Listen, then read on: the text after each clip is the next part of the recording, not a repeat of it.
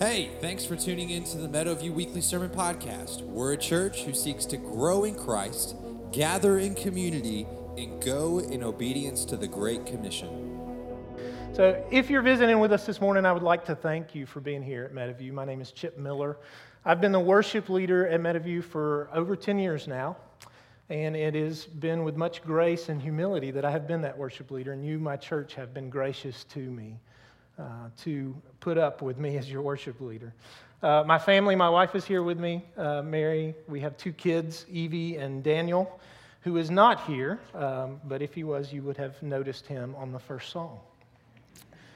I do need to, as we begin this morning, address some pastoral gossip that has come to my attention over the past 2 weeks. Pastor Jeff has repeatedly set me up for probably higher expectations, especially you, Jeremy. I know you have some really high expectations this morning. I am not, contrary to the pastor's belief, the smartest man in the world or in the room, as he has said over the past 2 weeks. In fact, I am one of the weakest men in the room, and that is what we're going to be talking about today, responding to God in weakness and worship. So when Pastor Jeff gets back, I know, Jeremy, you're part of his accountability group. We do usually have some questions in small group about how you've used your words, and that probably should be one of the first things that comes up to Pastor Jeff.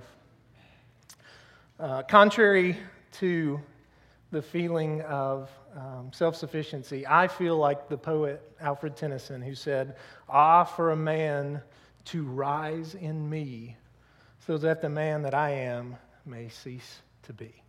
Let's pray this morning. Father God, as we have entered into these songs of worship that talk about how worthy you are, I feel so small.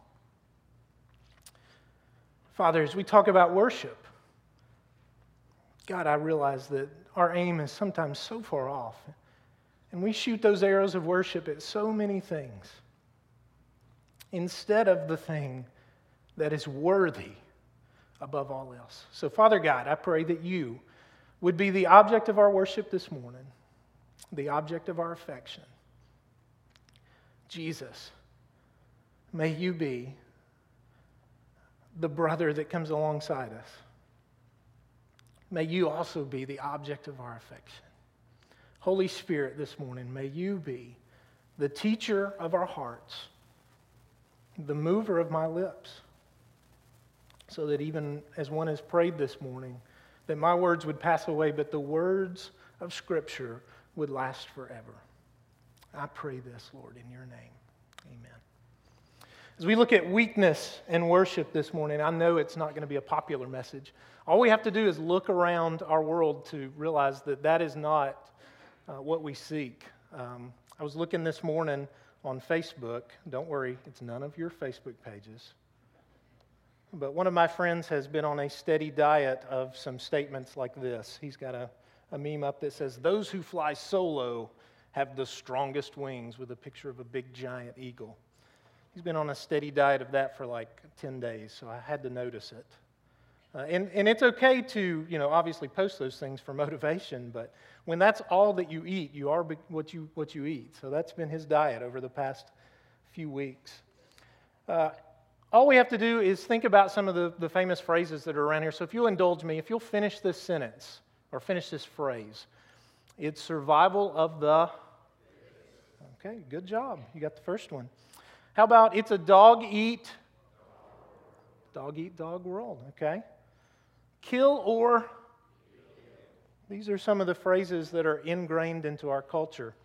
I remember studying in the 11th grade, there was a famous American author named Horatio Alger that used to write these stories about how kids would grow up and go from rags to riches. And that has become a part of our American culture. It's so ingrained into our American dream now that it still pervades that ideal that we have. Even in Christian circles, if you look at some of the latest Christian bestsellers that are out there, you'll see titles like "Live Your Best Life Now," "Girl, Wash Your Face," "The Road Back to You." That's the Enneagram book that I've seen a lot of lately. And those are the things that have topped some of the secular bestseller lists as well. Those are the popular things that promote self-help and being the best that you can be. in the grandest of your efforts. It's not so popular to speak about weakness and our great need for redemption, to abdicate the throne, as it were, and realize that this world that we have tried to conquer belongs to a totally different sovereign. We often worship at the altar of ourselves. Unless we think we worship ourselves, there is a popular quote, whoops, didn't mean to hit that, sorry. Popular quote by G.K. Chesterton that says, "When we cease to worship God, we do not worship nothing, we worship anything." So it seems that our focus in worship needs to be re-aimed.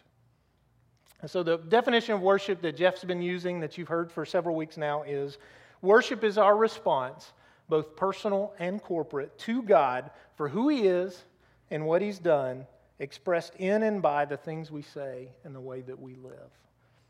So how can we respond to God or worship in our weakness? So in your bulletins, I've got some notes this morning. The first way that we can do that is we can respond to God by longing to be found. We can respond to God by longing to be found. So I mentioned my son this morning. He would have been on the front pew this morning dancing with great joy because his favorite song begins with the line, "This world is not my home." Perhaps you've heard that if you were here. Maybe you're in the lobby this morning partaking of the great treats that we have out there. But that was the first song that we sang. This world is not my home. I'm here but for a moment. It's his favorite song. We sing it every night, don't we, Mayor? Almost every night at least. And what a great truth for him to know that we're not here for very long. This world is not our home. We were made for something else. One of my favorite authors, J.R.R. Tolkien, said, we are not only made, but we're made in the image and likeness of a maker. So that tells us something about where we come from and where we're going. There's a quote in your bulletin from one of Tolkien's contemporaries, and it says this. It's by C.S. Lewis. He says, "If I find in myself a desire which no experience in this world can satisfy, the most probable explanation is that I was made for another world. If none of my earthly pleasures satisfy it, that does not prove that the universe is a fraud. Probably earthly pleasures were never meant to satisfy it, but only to arouse it, to suggest the real thing." So we can respond to God from the longings that we have in our heart. Think about it this way. King David, the ruler of Israel, had everything. He had power, he had wealth, he had talent, he had adventures, he had admiration. But he says this, when he writes in Psalm chapter 27, he says, "One thing I have asked of the Lord, that will I seek after, that I may dwell in the house of the Lord all the days of my life, to gaze upon the beauty of the Lord and to inquire in His temple." David said that there was one thing that he desired, one thing that he would chase after, one thing that his heart's affection could land on, and that was the beauty of the Lord. Augustine has said it like this. He says, "Our hearts are restless till they find their rest in Thee." Have you ever felt like a refugee on this world? Have you ever felt like you're a visitor? Have you ever felt like there's something more? There is. And the deepest longings of your heart prove that that's the case. But that's not the end of the story. We are not just left to chase the longings of our heart. That's the beauty of the gospel. And we're going to see that this morning. Because Romans tells us in chapter 3, it says that none of us understands, that no one seeks after God. But let's consider what Jesus tells us about Himself and about the Father. First, you'll see what He tells us about Himself. He says in Luke chapter 19, "For the Son of Man came to seek and to save what was lost." And He tells us a little bit about His Father. He tells this to a woman that sits beside a well, an outcast in society in the heat of the day. He says, "Yet a time is coming and has now come when true worshipers will worship the Father in spirit and in truth. For they are the kind of worshipers that the Father seeks." In the book of Matthew, Jesus tells us some parables that tell us what the Father's like. He says, the Father is like a shepherd that seeks after the sheep that is lost. He also tells us the Father is like a merchant who sees a pearl, and he must possess it. So he sells all that he has. He tells us that we're like a treasure in a field, that the finder must give up everything to possess. Is this consistent with God the Father? Consider our parents. Consider Adam and Eve. What did Adam and Eve do when they realized that they were naked and they were ashamed and heard the voice of God in the garden? What did they do? They hid. They hid from the one who could save them. Now, a couple of months ago, Daniel and I took a trip to a birthday party, and we went to a fire station for a fire birthday, which was great, except that he was afraid that the engines would make noises, so he held his ears the whole time, which they never did. But as we were at that birthday party, we met some of the fire chiefs, and they told us a lot about what they do. And one of the things that they did that really captured my attention was they dressed one of their guys up in full gear, and they made sure that they interacted with the kids, because they said, oftentimes when we're in a really crisis situation, when we're in a fire, and children happen to see a firefighter, what they end up doing is being afraid of him, because they're dressed in this full gear. So the guy had on his mask and his oxygen tank, and he sounded like Darth Vader as he breathed. And so they really interacted with those kids. And so that made me call my friend Eddie, who had served in the fire department for a while, and I said, Eddie, tell me about this. I never thought about this until 6 months ago, but do kids actually run from firefighters in those situations? And Eddie told me several stories about how he'd find kids in the bathtub hiding. They found one kid underneath some pillows and blankets hiding in the midst of these crisis situations. And it reminded me of what we often do with God. We hide from the one who would save us. Instead of running to the one who can help us in our time of need, we hide. We're not found. But the Father, He is constantly seeking after us. He seeks to find us if we would be found. John Stott, excuse me. How far did I go here, Marcus? Went way far. John Stott has wisely said that God must speak to us before we can speak to Him. We must be found by God. That is the heart of the gospel, that He would find us. So as we listen to the longings of our heart, may we realize that they point us to the Father that seeks after us. The second way that we can respond to God is with submission and obedience. Submission and obedience. We're going to turn to Genesis chapter 22 now. So if you'd like to turn in your Bibles, you can. We'll have it up on the screen here in just a second. But as you turn to Genesis chapter 22, let's recap the story of Abraham as we jump into this section. God had found Abraham. He had called, and Abraham had listened to his voice in the city of Ur. And God had told him to move up and pack up and go about 1,000 miles away to Canaan, and Abraham had obeyed. Abraham had heard His voice. He had been found by God, and he had moved.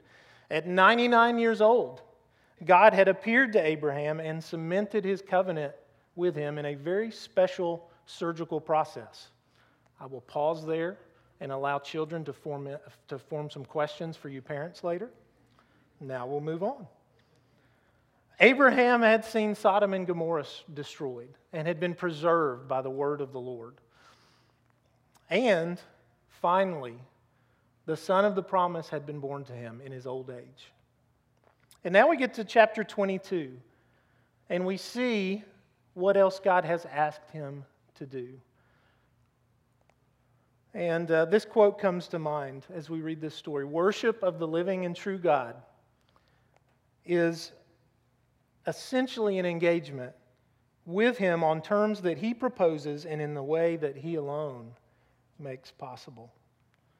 Worship of the living and true God is essentially an engagement with Him on the terms that He proposes and in the way that He alone makes possible. Let's look at the story as we go through Genesis chapter 22. After these things, God tested Abraham and said to him, Abraham, and he said, Here I am. First of all, tested, not tempted.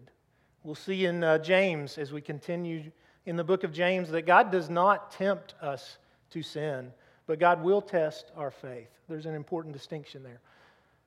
Verse 2, he said, Take your son, your only son Isaac, whom you love, go to the land of Moriah, and offer him there as a burnt offering on one of the mountains of which I shall tell you. So Abraham rose early in the morning. He saddled his donkey. He took 2 of his young men with him and his son Isaac, and he cut the wood for the burnt offering and arose and went to the place of which God had told him. Let's pause there for just a second. I'm going to point a few things out as we go. First of all, the region of Moriah that we see there is actually Jerusalem. That's where the Dome of the Rock now stands, a famous Muslim site. You realize that after the voice of God has called, Abraham has to rise early in the morning. This worship cost him something. It cost him his sleep. I'm sure he didn't sleep well. That's probably the reason he got up early in the morning.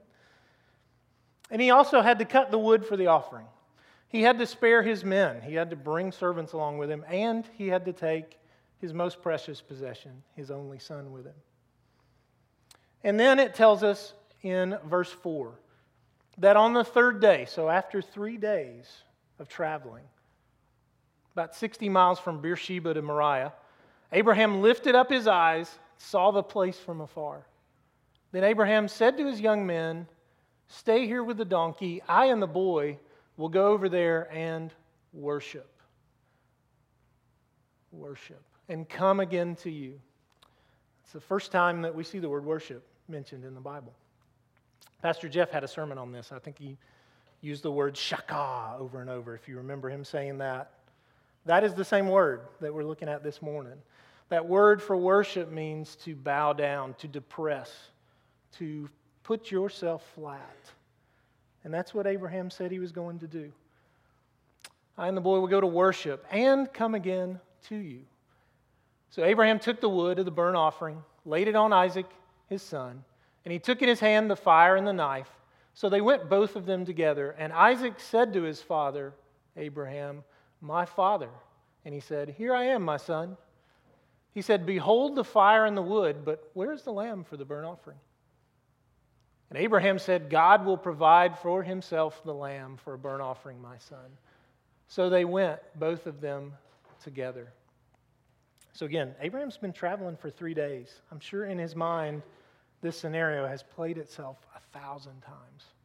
And he's had to continually realize what it was that God was asking him to do, to sacrifice his son and offer him as a burnt offering.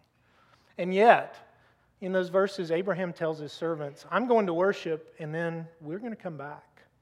So somewhere along that trip, Abraham had already trusted God that whatever happened, that God would provide. So, let's continue the story.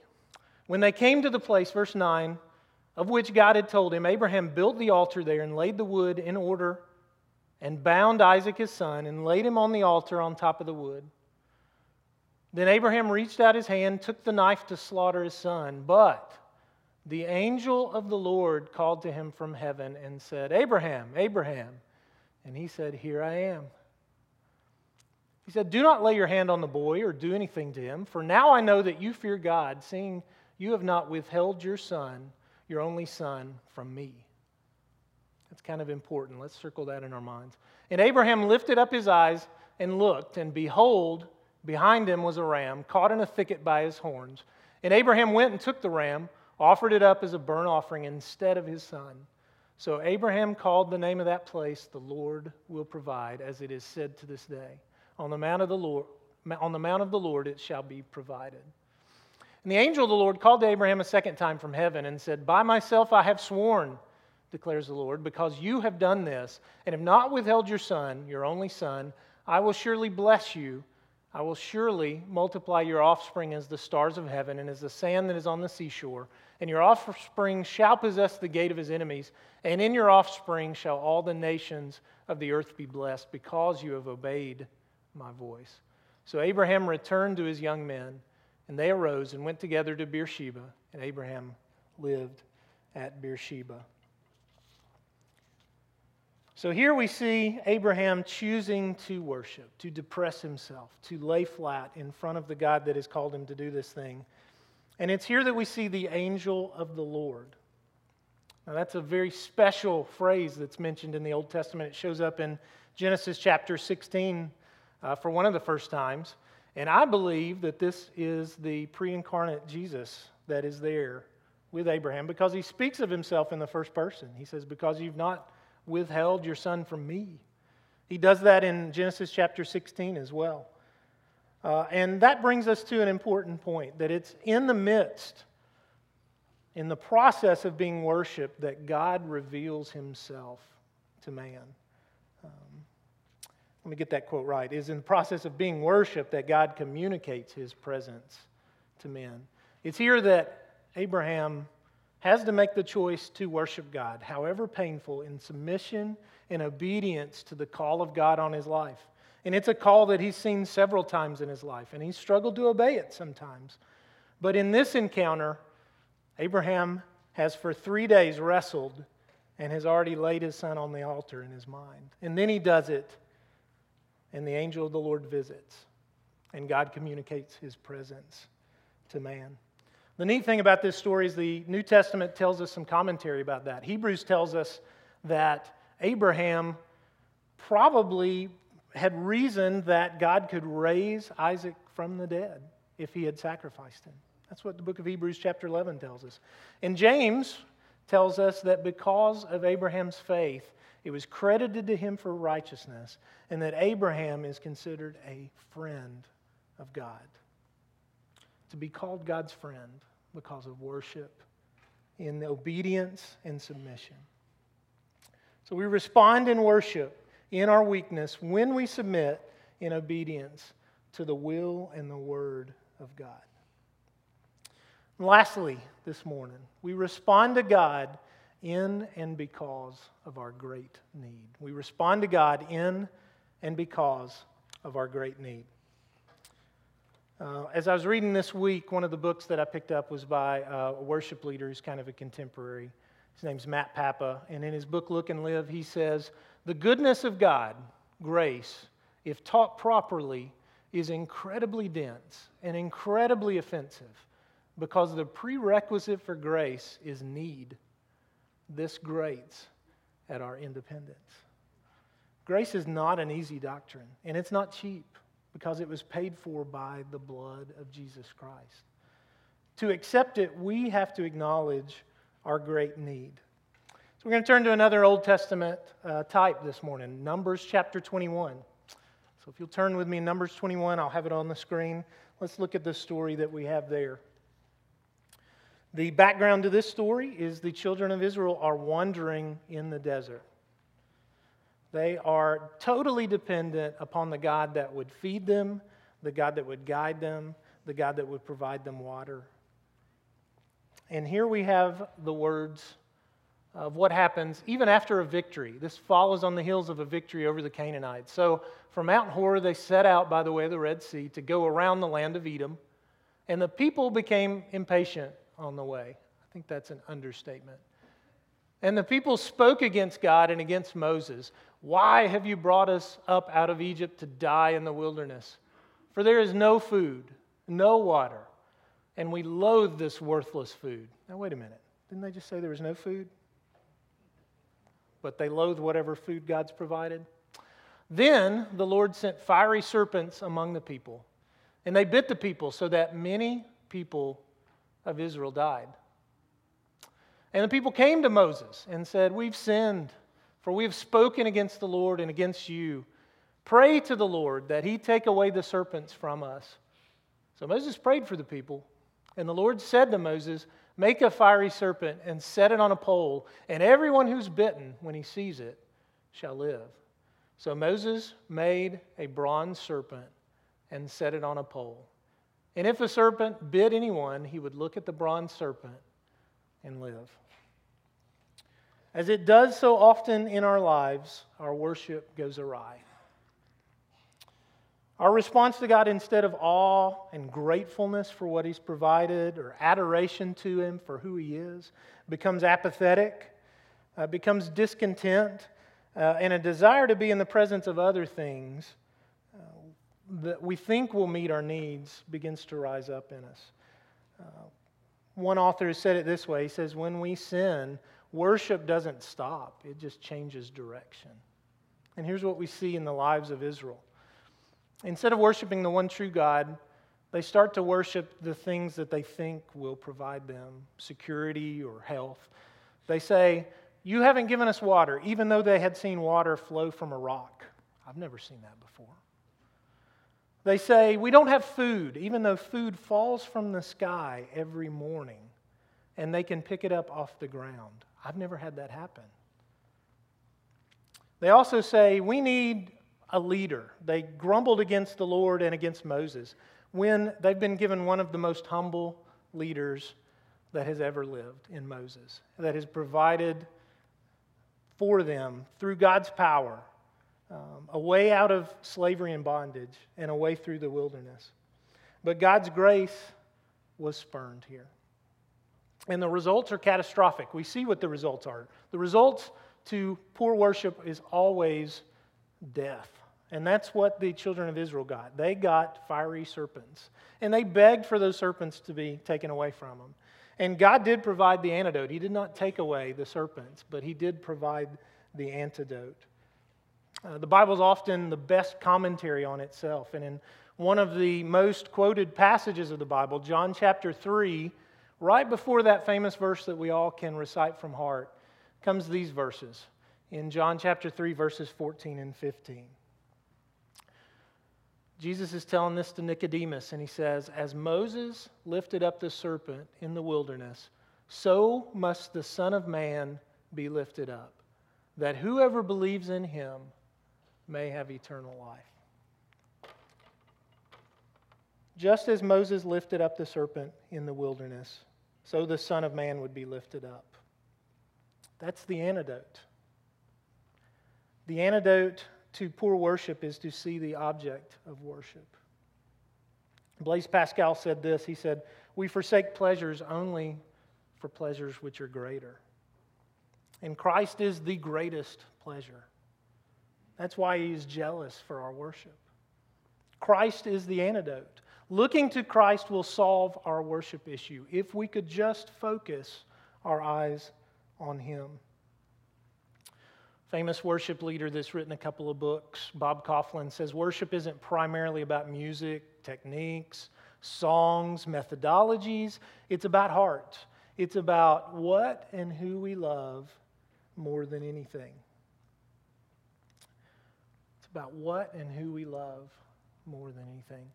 Once we finally realize in our lives that we have such a need for the antidote, for the Christ who can save us, if we could focus our eyes, like the children of Israel did, on that serpent, if we could focus our eyes on Christ, He would be the remedy that we need to the worship problem that we have. I'm going to close with this.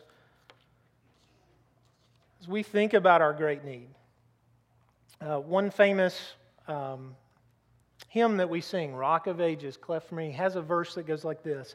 Nothing in my hand I bring, simply to Thy cross I cling. Naked, come to Thee for dress. Helpless, look to Thee for grace. Foul I to the fountain fly. Wash me, Savior, or I die. The result of poor worship is death. This morning, I urge you to be found in your longing, in the desires of your heart. I urge you to submit your life's purpose and problems in your great need to the one who has the answers. As we close this morning, this altar is going to be open. If you need to worship, if you need to fall flat, feel free before the Savior of the world. Look to Christ and live. Let's pray this morning. Thanks for listening. It is our prayer that this message has helped you grow in your walk with Christ. Please subscribe to hear new sermons each week.